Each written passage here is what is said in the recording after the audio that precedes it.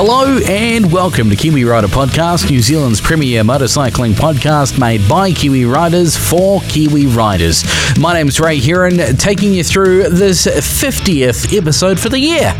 Stoked. Absolutely brilliant. Hey, thanks very much for joining us throughout the 2020, the year that will go down in history as possibly the worst ever year. And just at the start of this episode, I also got to say commiserations. We lost the one and only Sean Connery this week as well. How sad is that? The first ever Bond on the big screen. Right, well, this episode, we're gearing up to head over to the mighty Wairarapa Upper and go riding around on a bunch of GS motorcycles for the GS Rally. However, we're not going to bore you with that because it hasn't happened yet. We're gearing up for it. Instead, I've got a story for you which I wrote in the middle of winter, and it's called Motorcycling Sucks. It's time to face facts. Motorcycling sucks. Don't you hate it when somebody makes a broad, sweeping statement with nothing to back it up? Let me narrow it down a little. Winter motorcycling sucks. Okay, a little tighter. Commuting on a motorcycle in the depths of winter sucks. Because when you're a commuter, you have to commute. You don't really have a choice in the matter. To make it worthwhile having a motorcycle and justifying it as a commuter, you've got to commute 5 days a week, or 6 if you work 6 days a week. You have to ride in the ice, the hail, the sleet, the wind, the rain. Your gear gets ruined because you use it so much more than your average weekend warrior. Your bike is always filthy because the day after you wash it, you have to ride to work in the rain. Your boots reek, your pants leak, not only in the crotch, and because they leak, you have to carry a change of clothes to work with you. You have to waterproof everything, even when it's sunny when you leave home. And generally, there are more crappy days than there are nice ones. Simply by design, you can't listen to the radio on your way to work. Bikes don't generally come with heaters installed, and there's no damn cup holder for that morning pick-me-up. We can't even use the old, it's a cheap form of transport excuse anymore. But with all this negativity, why would we willingly put ourselves through it? Well, I can't answer that question, but there are some things we can do to make motorcycling, that massive torment, a little more bearable. In my past 8 years of commuting all year round, I've narrowed it down to the top 8 things I simply can't live without while commuting on my motorbike. So here we go. In at number 1, heated grips. Pussy, someone yelled from the cheap seats. Maybe, but these are possibly one of the cheapest additions to your motorbike, and they make your life so much better. No longer will you have frozen, gnarled, claw-like hands when you reach your destination. On a recent trip through the Gentle Annie in the middle of winter, my hands were likely the only part of my body to maintain a reasonable temperature. They can be installed by yourself with minimal tools, and if you ride through a passing shower and get wet gloves, put your grips up to max heat and your gloves will dry out in half an hour or so. Number 2, wind protection. Wind chill is the thing that's going to ruin your day. It can be the most gorgeous blue sky day, but the desert road is still freaking cold with no wind protection regardless. Even something to keep the wind off your chest is better than nothing. And along with the thermal protection even a short screen will provide, taking the pressure off your torso will also relieve the pressure on your rear end, meaning if your bike is equipped with a less than all-day comfortable seat, you may get a few more kilometers in before you need to stop for a break. Number 3, waterproofing spray. Motorcycle gear is expensive, and if your jacket and pants are in okay nick, but lacking a little bit of waterproofing, there are sprays available you can use as a short-term fix to restore the watertight barrier of your gear.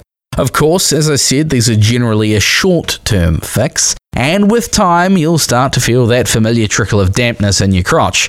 At least, that's where my gear seems to leak from first. I'm sure I'm not suffering incontinence yet.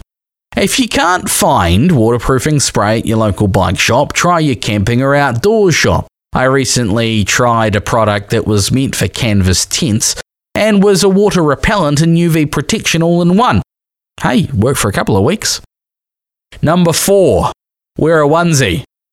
If waterproofing spray feels like too much of a short-term fix, companies like Oxford make a waterproofing one-piece suit that you can put on top over your gear, and by all accounts it's brilliant. It doesn't have to be a one-piece, of course. I've got a Risha two-piece pants and jacket that goes over my riding gear, and it's pretty good even in the heaviest of downpours. Also, the extra layer of protection protects against wind chill, so it's another thermal layer of insulation. At number 5, let's address the issue of a lack of music or entertainment while you ride. Personally, I'm of the opinion that if you're new to motorcycling, you must learn your skills without any sort of in-helmet entertainment as a distraction. But if you're looking for options, then let's start with the cheapest. Earbuds. Plugged into your mobile phone, these are the ones your phone generally came with, they'll be fine for listening to music or podcasts. If you want to go one better, get the silicone tipped ones that push right inside your ears, and these cut out a load of wind noise, meaning you can keep the level of music down and still hear everything clearly. If you're looking to go high-tech, then there are 3 brands springing to mind: Interphone, Cardo, and Sena. Generally, there's an app that goes on your phone that allows you to connect. You can hear your GPS navigation, make and receive phone calls, listen to music, and talk with other riders you're paired with. The Cardo Pack Talk series is the only one with an IP67 waterproof rating, meaning it's essentially waterproof, and it's got the top-of-the-market feature set, and because of this, it's also got the top-of-the-market price tag. Do your research and find out what one fits your budget, and if you still can't work out the difference between Cardo or Sena, work out what your mates have got. It's going to be a whole lot easier if you get the same unit as your mates do and connect up and talk with them that way than it is if you get the opposite brand. At number 6, time to cut down on the maintenance. If you're commuting every day, you'll be spending a fair amount of time on maintenance, oil and filter changes, air filter changes, chain cleaning and lube, then tyres every 10,000 Ks or so. A chain and sprocket set will do you 20,000 if you're lucky. A Scott oiler will save you at least some of that drama. Scott oilers are an automatic chain oil delivery system that keeps your chain clean and lubed, meaning you don't have to do it yourself. They extend the life of your chain and sprockets. Once installed, all you need to do is remember to fill up the reservoir every now and then. Number 7 on the list of things that makes everyday commuting a whole lot easier and more bearable. Cargo and waterproofing. Sure, you can carry a backpack, case closed. Or is it? I put it to you that a heavy backpack with laptop, lunch, change of clothes, gym gear and whatever else you need to take to the office every day may cause neck or back ache. Not to mention potentially restrict the rider's movements. How about a GV luggage solution or Ventura pack rack with liners? These options would get the weight off your person and on the bike, and these days most manufacturers make sleek, slimline mounts and bracketry which actually add to the look of your bike instead of detract from it. Pop your valuables in a seam-sealed waterproof in a bag, then in a pannier, rear bag or box, or even a tank bag, and you're away laughing. And finally, in at number 8, it's a luxury item to make motorcycle commuting better.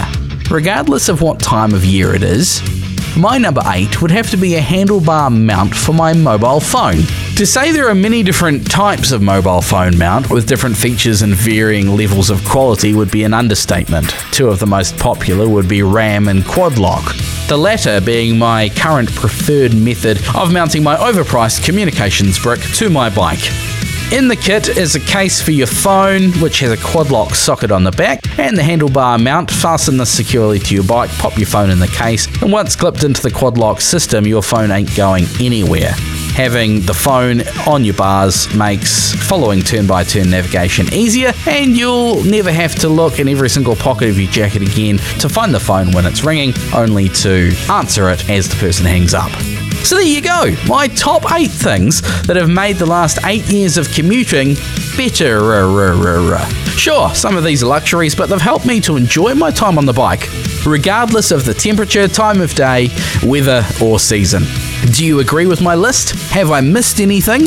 let me know on our email address, podcast@kiwirider.co.nz. Leave a comment on this podcast wherever you're listening to it, whatever platform you are listening to us on. Don't forget to hit that like and subscribe button as well. This is Kiwi Rider Podcast. My name's Ray Heron. Thank you very much for sticking with us. We're off this weekend to the GS Rally. If you're coming along, make yourself known. Say g'day. We'd love to hear from you. Check out the latest Kiwi Rider magazine as well. Absolutely free for you to read, download and enjoy. Head to kiwirider.co.nz for the latest. Till next time, I've been Ray. Keep the rubber side down, throttle on, and we'll catch you in 7 days' time.